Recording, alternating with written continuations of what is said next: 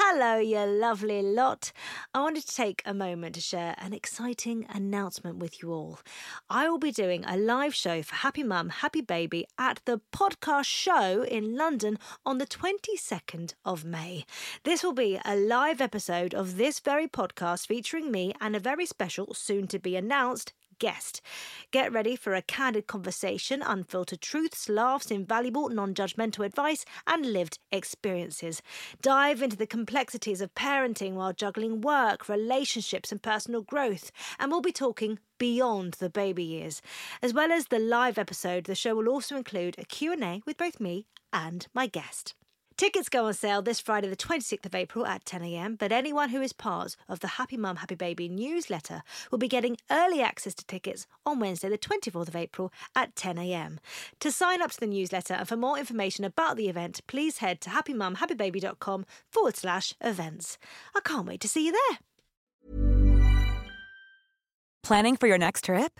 Elevate your travel style with Quince. Quince has all the jet-setting essentials you'll want for your next getaway, like European linen, premium luggage options, buttery soft Italian leather bags, and so much more. And is all priced at 50 to 80% less than similar brands. Plus, Quince only works with factories that use safe and ethical manufacturing practices. Pack your bags with high-quality essentials you'll be wearing for vacations to come with Quince. Go to quince.com/pack for free shipping and 365-day returns. Cool fact, a crocodile can't stick out its tongue. Also, you can get health insurance for a month or just under a year in some states. United Healthcare short-term insurance plans, underwritten by Golden Rule Insurance Company, offer flexible, budget-friendly coverage for you. Learn more at uh1.com. Hi, I'm Daniel, founder of Pretty Litter. Cats and cat owners deserve better than any old-fashioned litter. That's why I teamed up with scientists and veterinarians to create Pretty Litter. Its innovative crystal formula has superior odor control and weighs up to 80% less than clay litter. Pretty Litter even monitors health by changing colors to help detect early signs of potential illness. It's the world's smartest kitty litter. Go to prettylitter.com and use code ACAST for 20% off your first order and a free cat toy. Terms and conditions apply. See site for details.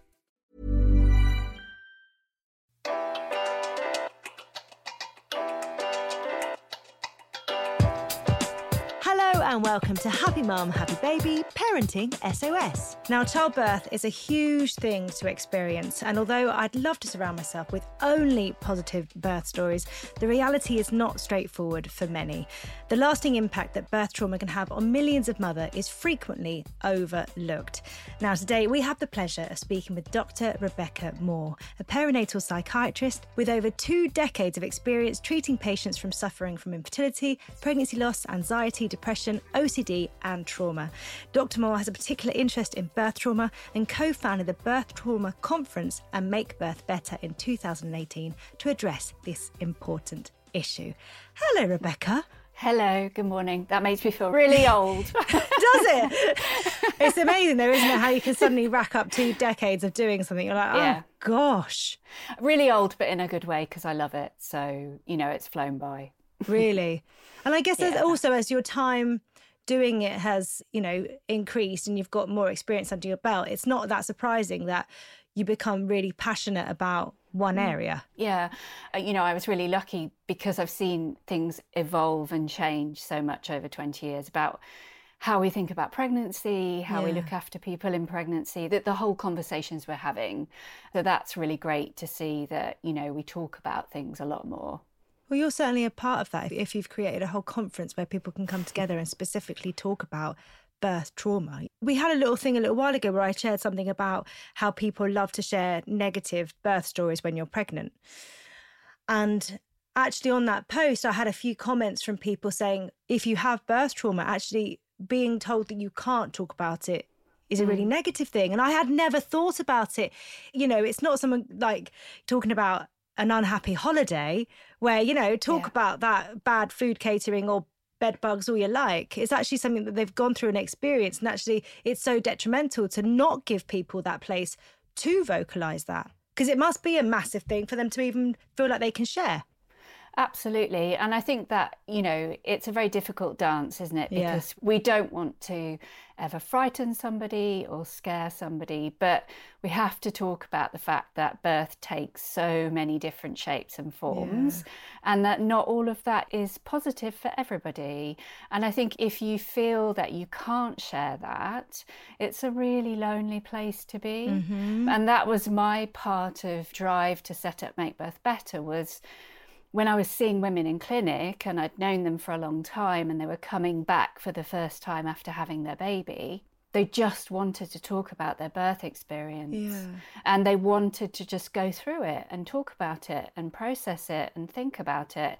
Because so often society just says, well, you have a healthy baby, so what have you got to complain about? Or they just felt very minimised or dismissed. So that was part of my drive to want to share all the birth stories, because there'll be somebody listening today that actually hears some version of their story and feels, gosh, it's okay to talk about that. And that's why it's so important. Absolutely. On Parenting SOS, I ask you to come in with 3 questions. I would have talked for longer at the start, but the first one is probably very, very important for us to dive into. And that is, what is birth trauma? So I think increasingly I like to think about perinatal trauma, because you can have your trauma solely related to the birth itself, but often for people they have layers of different events. So, if you think somebody might come into pregnancy after IVF, they might have a very difficult physical pregnancy, then they might have things happen during the birth, and then there might be something postnatally, perhaps around breastfeeding. I like to think of it really as something that happens within that kind of maternity journey. And really what it is, each person's subjective sense of something about that feeling incredibly difficult, overwhelming, frightening, that really goes beyond your capacity to cope in that moment. So you feel very frightened that something awful is happening, and that can be due to lots and lots of different factors. And each person will have their own felt sense of why that felt so difficult.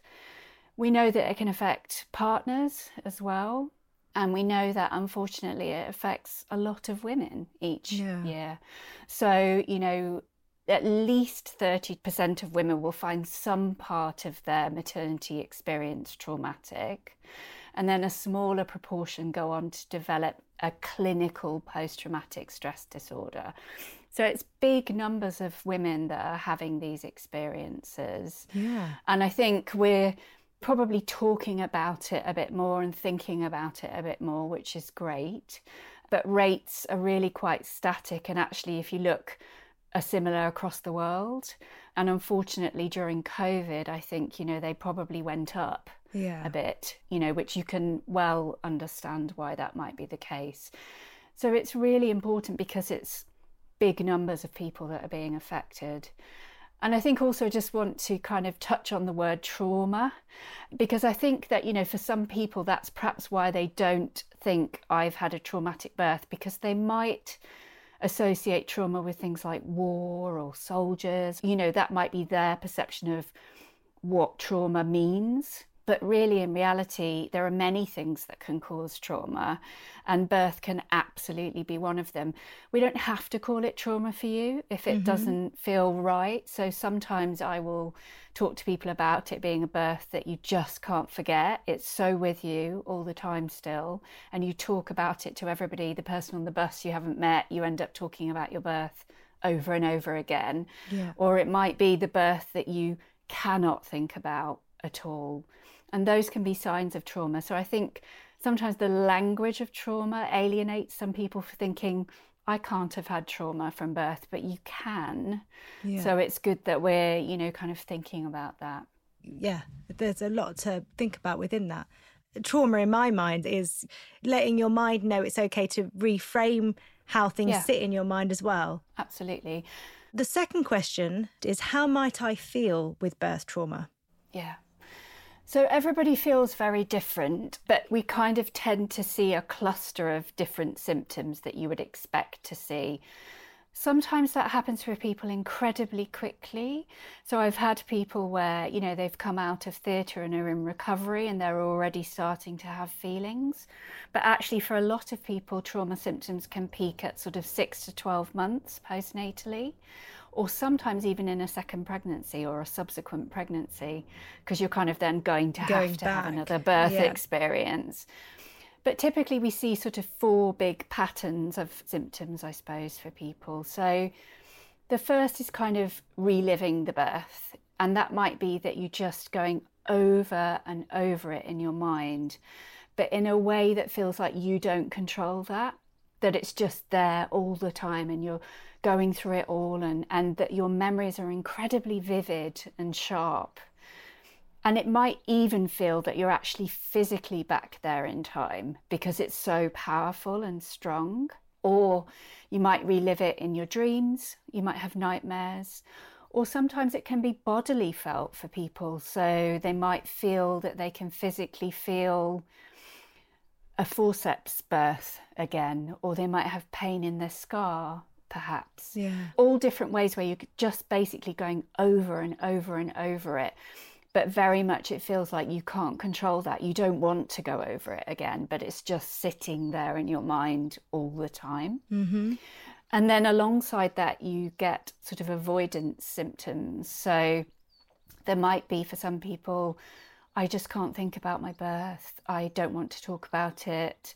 I don't want to go to a baby group because I don't want anybody to say to me, how was your birth? Which, of course, most people ask those kinds of questions.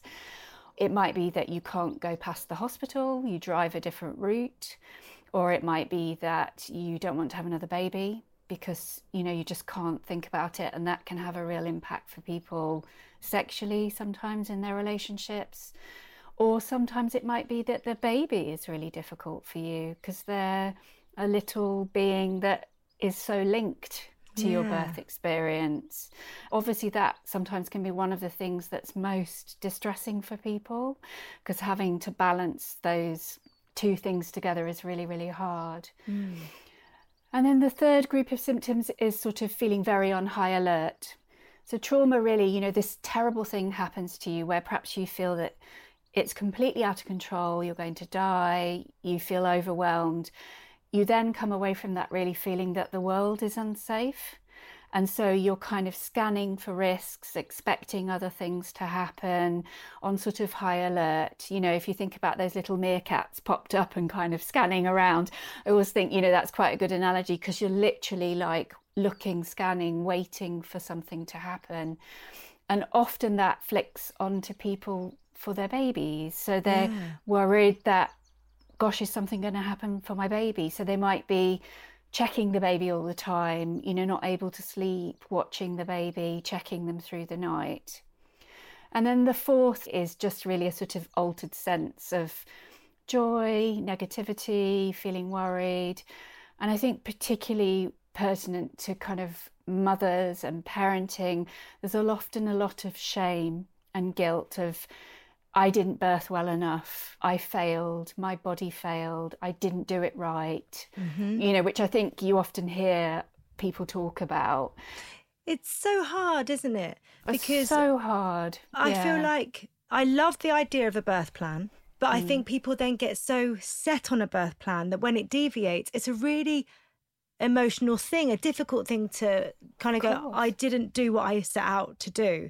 And actually, I don't know whether it's when we write those things or when we think up those ideals that we have going into birth, whether we kind of go, this is what I would like. However, I understand that it could deviate from this and I accept my body for whatever it does, you know. But again, it's very easy to rationalize that when you're not living it.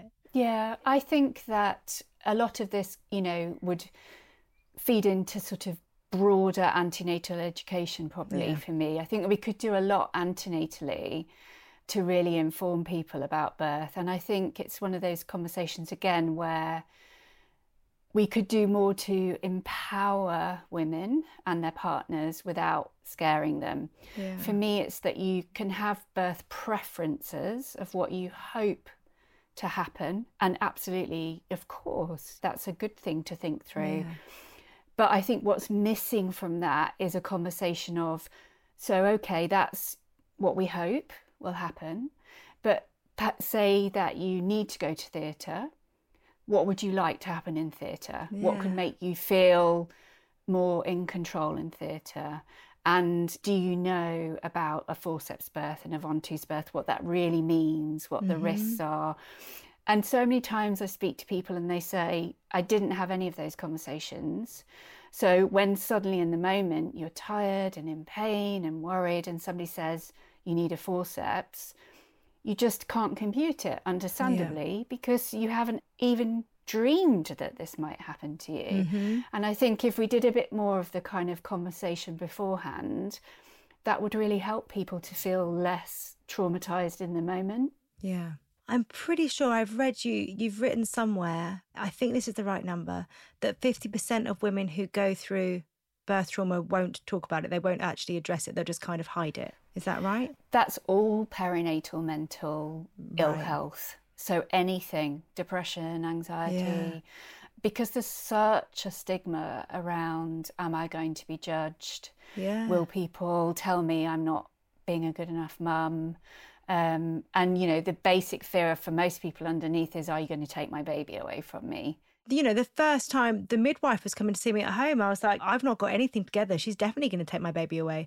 It's interesting that so many women, that's where their mind goes to, even though we've never met a single person who's, you know, maybe, but, you know, hopefully. And I think because we don't see each other in that very raw state of the early days anyway, so then pile on everything else and your mind just takes you to different places for sure. It's also, for me, it's so difficult because we ask people to reach out for help. And, you know, it's so hard sometimes to reach out when you don't really know what's going on. You're not sure if it's normal or not. You're worried how people are going to, what will people do with that if I tell them? We do know that, you know, sometimes people do pluck up the courage, and it is hugely courageous to do that, and they have a great response, but sometimes people don't. So, you know, it's very variable as well how people's stories are met. What I would like to see is us to have spaces where postnatally at the 6 to 8 week check, which doesn't even really happen for some people anymore, or it's online, that instead of just being asked about bleeding and given a leaflet about contraception, which is probably the last thing on most people's minds at their 6 week check. Of course it's important, but that we could have a space just to say, how are you? How was your birth? How did it go? Just on a kind of human level. Because for a lot of people, that's their only big chance where they feel like, can I start this conversation? And then, you know, it really gets reduced down to kind of feeding and contraception and nothing more. And I know part of that is because GPs are so time pressured, and this is not a kind of anti-GP thing at all. It says we need to make these spaces for women to come and talk. Yeah.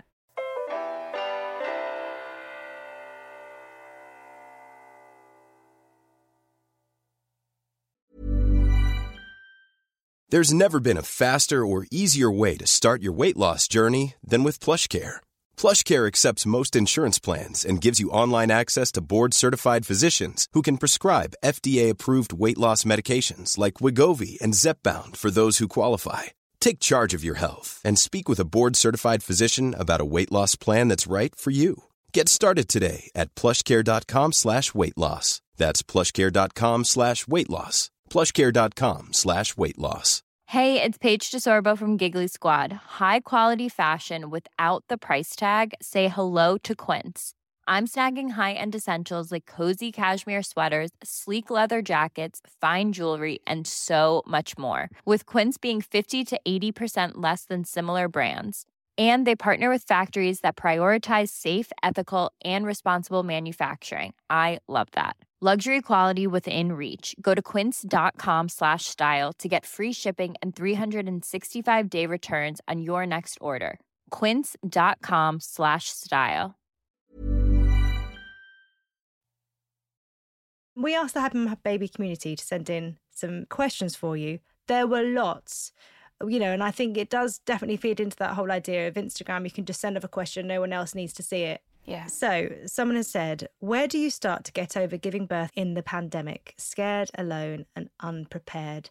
I mean, all those women during the pandemic, which this other side of, am I going to be allowed anyone in with me? Are they going to make it? You know, is this going to be a very lonely, isolated experience? We know the images of midwives in their PPE and very, like, it's so easy now that we've moved on and things are back to normal for nearly everyone to kind of forget those images that we were seeing in hospitals. Yes, absolutely. I mean, first of all, like, I just want to give you a big dollop of love and a hug, because that actually makes me want to cry. Just like, you can take yourself there of what that must have been like. So strange and so frightening. But I think there are lots of different places that you can find support. So, you know, obviously for a lot of people, formal support routes come for most people via their GP. It may be that they can refer you for some therapy.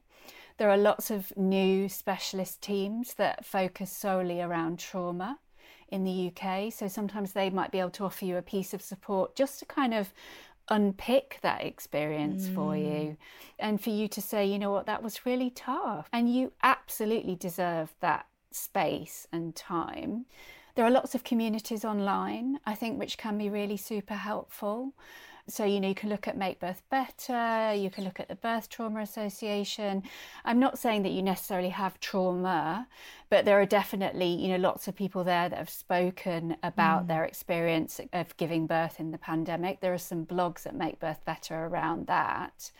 But I think, you know, for me, I think a bit of therapy might actually be really great for you to kind of unpick that all. Often people don't need a lot. They just need, you know, a few sessions to feel really heard. And for somebody to actually say, oh, that sounds really hard. I'm so sorry that happened for you. Because it was so tough for people. And also beginning to parent was so tough because everything people imagined didn't happen, and they couldn't see their family. And so I would look at those as initial places of support. Someone has said, what are the signs of birth trauma, which we have touched on, but she said it took her 2.5 years to realise that she even had a traumatic birth. I think that's not uncommon, you know. Really? Often it takes a while for it to kind of filter through and for you to kind of recognise what happened. And perhaps it's not been framed to you as, perhaps you felt that everyone said, you've got nothing to complain about, or so you feel like, well, maybe I can't talk about this. As I said, it often pops up in subsequent pregnancies for people. I've given talks where people have come up to me at the end and said, I've just realised that this was my experience 20 years ago. Yeah. So, you know, it can sit with people for a very long time. And often it's about allowing people to reframe it and think, you know what, actually, yes, that did happen to me a little bit or a lot, you know, but just allowing them to speak about it. Someone has said, I was told my traumatic birth was extremely bad luck, and I still feel like now, 4 years later, I have no closure and it's put me off trying for a second baby. How can I move on? And someone else has asked, how do you go into your next pregnancy and birth without fear? I thought I'd loop those two together because they're both about subsequent. Sure. Well, firstly, it wasn't bad luck. The wording is awful. Yeah, trauma is often about language. So people can quote things that were said to them verbatim years later and how it made them feel. And it's like it's burned into their brain forever. So I could spend hours telling you the terrible things that I've heard said to people. Yeah. And then how it subsequently, of course, makes them feel. So it wasn't bad luck, it wasn't your fault, it wasn't anything that you did wrong. It was something that obviously did not go as it should have done, and it's never about something you've done. Sometimes people have a debrief. It depends where you are down the line. If you're sort of a couple of years down the line, not all trusts will offer them. And I have to say that people's experiences of debrief is variable. Some people find it very helpful, some people don't. But again, it might be something that you speak to GP, health visitor, family, just to kind of unpick that, you know, again, because what matters is how you felt it was. Yeah. That's what matters. And if you felt that something about it was really wrong, badly managed, made you feel frightened, then that's what it was. and we start from there. So it absolutely wasn't bad luck, but I completely understand how horrible that is to hear because it's so silencing. Yeah. I think in terms of future pregnancies, understandably, people do feel anxious because you're going back into the situation where your trauma took place. There's a lot of good stuff on Make Birth Better about planning subsequent pregnancies. So I would think about everything that you can. I always talk about asking people to think what they don't want to happen again, because I think sometimes that's easier than what do I want. But you can usually, people will say very clearly, I don't want that to happen again. I don't want that for pain relief. So things you might think about is a different trust, a different place to give birth. You might think about asking for continuity of care if that's, possible. So you have a named midwife who you can build a connection with. You might think about different ways you want your pain to be managed. You might want your partner to advocate for you in a different way. Some people want to have a planned cesarean because they feel it gives them more control. Mm-hmm. Some people want to free birth. It's very, very variable for each person, but really think about the things that you found most difficult and try to map out a different team, a different place of birth, a different way to birth as much as you can. Sometimes people will have a doula. Mm-hmm. I know that's not accessible to all, but if it is, they can be fantastic advocates for really making sure that people's wishes are heard. So just anything that you can do to build this in. Some trusts also offer birth choices appointments, so you can go in very early on and start to have all these conversations about, what I want for pain relief, where I want to be. All of those things I think help just build a sense, hopefully, of safety and feeling more in control. And absolutely, for many people, they can have a really empowering and totally different birth experience. So it can happen. But I think you have to get as vocal as you feel able to, as early as you can, and really start to pull all these different strands together. Yeah. Someone has said, how do you move on from birth trauma when you keep reliving it? I still relive it in the middle of the night while feeding and I can't sleep. How can I move on? Okay. Oh, bless her. Yeah, so I think you describe that so clearly and vividly. Yeah. I can really feel that for you. With all of these things, if it's continuing to impact you day to day, then you need to get some proper support and treatment. And actually, a lot of the therapies used can really help people process their trauma.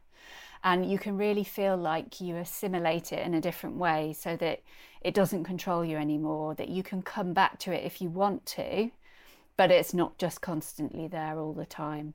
So I think for you, it would be really great if you could get some trauma specialist talking therapy. I don't know how far down the line you are with your little one, but if you're very newly postnatal, you can self-refer to IAPT, which is IAPT. If you type that into Google with your area, say you're in Surrey, it should pop up and you can actually self-refer and you'll be prioritised as a new parent. What's the window for that?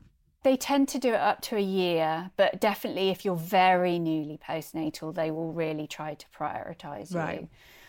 Other trusts have like trauma specialist teams, so it might be worth trying to speak to your health visitor or GP and they will be able to get you to the right person because each area is slightly different in what they offer.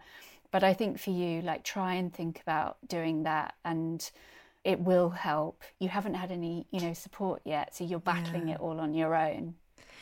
I find it incredible how so many women try to battle through things on their own, how we really struggle to ask for help. And it is that control thing. It's that whatever is in your head, it has the control. And actually by speaking out, you're taking the control away from it. So I feel like in many ways that tries to claw you in even more, but you've got to it's breaking away from that because then with help it can all get so much better. Yeah.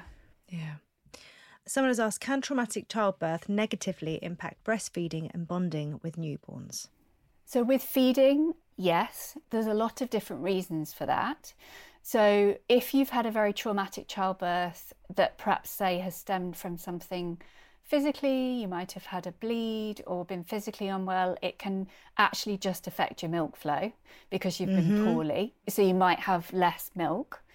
And it really tends to propel people on two different routes, I find. So the one is where you've had a traumatic birth and then people become preoccupied with feeding because they feel like this is something that I can do and get right. So they really push themselves to feed, sometimes in a way that, you know, is at detriment to themselves, because they just feel like I have to get this bit right. But then for another group, it can be intensely healing because you've had this difficult start, you felt all over the place, detached, you know, all those things we talked about going on. And feeding can be this lovely moment of grounding and connecting and feeling I'm doing this really, really well. So I think it can affect it for sure. Yeah. In terms of bonding, I'm always really, really mindful of talking about birth trauma and bonding because there are so many things that affect the way we bond with our children, millions of things. And it is never about your birth trauma, meaning that you're a bad mum. And I really want people to hear that because, yes, there might be some things we see, but that's not because you're not a bad mum. You're not doing absolutely the best that you can with where you are. Yeah. So, as I said, sometimes it does make people very super protective of their kids because they're expecting something else to go wrong. So they might not even let their partners look after the kids. They don't want to be separated from them. They don't want to take them out. They're checking them all through the night. That's the commonest thing I would see, really. It's rarer for people to kind of really actively avoid their baby, but sometimes they do. And again, all those things can be treated. So a lot of services now have nursery nurses, parent-infant workers that can do a lot of work around connecting that bond. And, you know, it's also important to know that not everybody loves their baby straight away anyway, you know. We have this very Hollywood view of what happens after birth, because it's a question that I used to ask a lot actually on the podcast is, did you feel that bond? And I was amazed when people answered no, you know, because that's what I felt. I didn't, it was an alien thing. He was living inside me and now he's here. And it takes a while, I think, for brain, heart, body, everything to sort of connect. You've gone through this massive experience of giving birth. It's the way that we've seen it. It's been told. We've been given the narration, the narrative. And when we don't go down that path, where it feels a little bit clunky, I guess, in a way, we immediately start to go, oh my gosh, I'm rubbish at this. I don't know my baby. What does this mean? Yeah, and of course you don't know your baby because you just met them. You don't meet anybody else and think, I'm going to know everything about you immediately. You know, you're learning to be a mum, you're learning them, you're learning what they do, what they don't do. You know, for most of us, it's incredibly messy at the beginning and we're like, have I made a mistake? Am I doing this right? What's going on? Where's my old life? You know, there's all these hundreds of things going on. So I think, you know, again, it's one of those things that I think takes time to filter out in terms of trauma itself. Yeah. And virtually everybody wants to care for their baby, of course. Yeah. But, you know, actually not many people would, I think, truly say, I love my baby immediately. It takes time. Yeah, absolutely. What are the potential long-term effects of a traumatic birth on a mother? So I think if untreated, they're massive. So, you know, you really think about all the ways it ripples out. Yeah. For mum, obviously, she might be having all these really distressing feelings and emotions that need treatment in their own right. It can really affect your relationship with your partner. It can affect your relationship with your baby. It can affect your whole kind of sense of self and safety in the world. It often affects people in terms of work, like confidence. So loads of ways that, you know, it can have an impact. All of those can be addressed and treated with the right treatment and support. So I don't want people to think that, in any way, shape or form, it's not untreatable.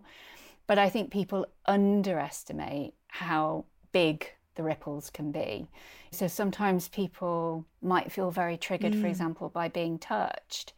They can't have sex, they don't go for things like smears, physical health implications. So, it's really important in so many domains of people's life. Yeah, absolutely. Someone has asked, final question, what advice do you have for dads or partners who have witnessed birth trauma? Yeah, to know that absolutely what they're feeling is real as well. And that we do have a growing literature that dads and partners can be affected and have birth trauma and PTSD from birth. It's mainly around fathers at the moment rather than sort of same-sex couples.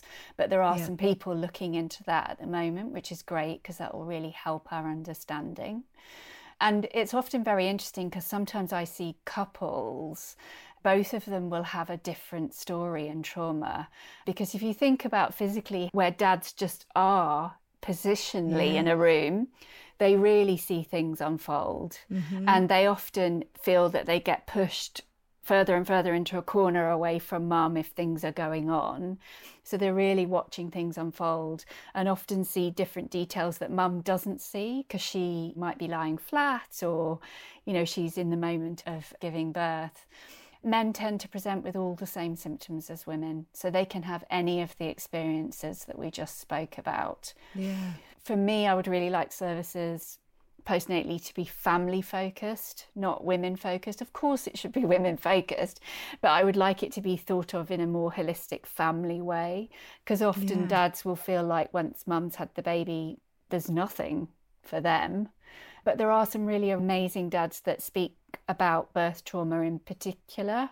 So, Elliot Ray speaks about it. Yeah, we've had him on the podcast. It's incredible. He's been an amazing voice for really talking about this. And it really wasn't talked about at all until a couple of years ago.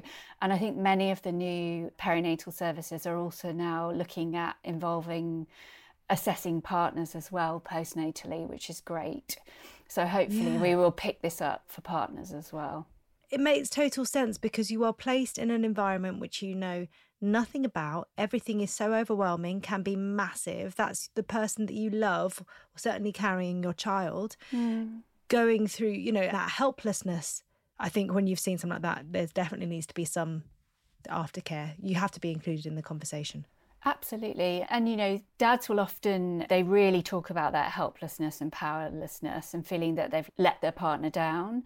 I couldn't do anything for her pain. I couldn't resolve things. And I think often classically then they kind of bury their feelings because they will want to be there to support their partner. Or often with partners, I think you see them, they go into this busy mode of going back to work, looking after their partner, so it perhaps presents in a slightly different way. But we're definitely thinking about it and talking about it more, which is really good. Yeah, absolutely. Final 3 sentences that I'd like you to complete, please, Rebecca. Although I always feel like when I've got a doctor and I have to call you Dr. Rebecca. You really don't have to call me Dr. Rebecca. You're a doctor. You've worked hard to get the doctor. You should include the doctor in every single sentence. Okay, being a parent means? Constant, beautiful change. If I could tell you one thing, it would be? Don't minimise how you feel. How you feel is valid. And I'm happy when? I am happy when I'm just with my kids and my family and we don't have anything to do. We're just knocking about and enjoying each other's company. Yeah. Professionally, I'm going to cheat. Professionally, I'm going to be happy when we have all these checks in place for people postnatally as families to make sure we're not missing birth trauma for people. Absolutely. Thank you so much. It's clear to see how passionate you are about this area and the work that you've done in the 5 years since setting up. It's just brilliant. And we need people like you to keep campaigning so that more and more women get scooped up. Yeah, absolutely. Thank you so much. Thank you. Thank you very much.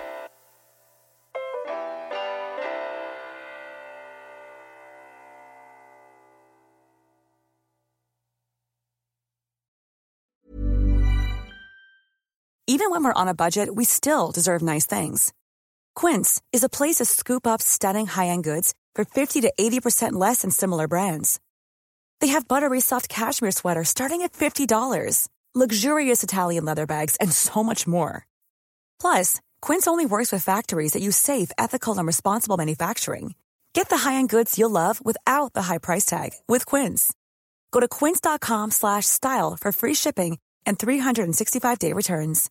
Hey, it's Paige DeSorbo from Giggly Squad. High quality fashion without the price tag. Say hello to Quince. I'm snagging high-end essentials like cozy cashmere sweaters, sleek leather jackets, fine jewelry, and so much more. With Quince being 50 to 80% less than similar brands. And they partner with factories that prioritize safe, ethical, and responsible manufacturing. I love that. Luxury quality within reach. Go to quince.com/style to get free shipping and 365-day returns on your next order. Quince.com/style.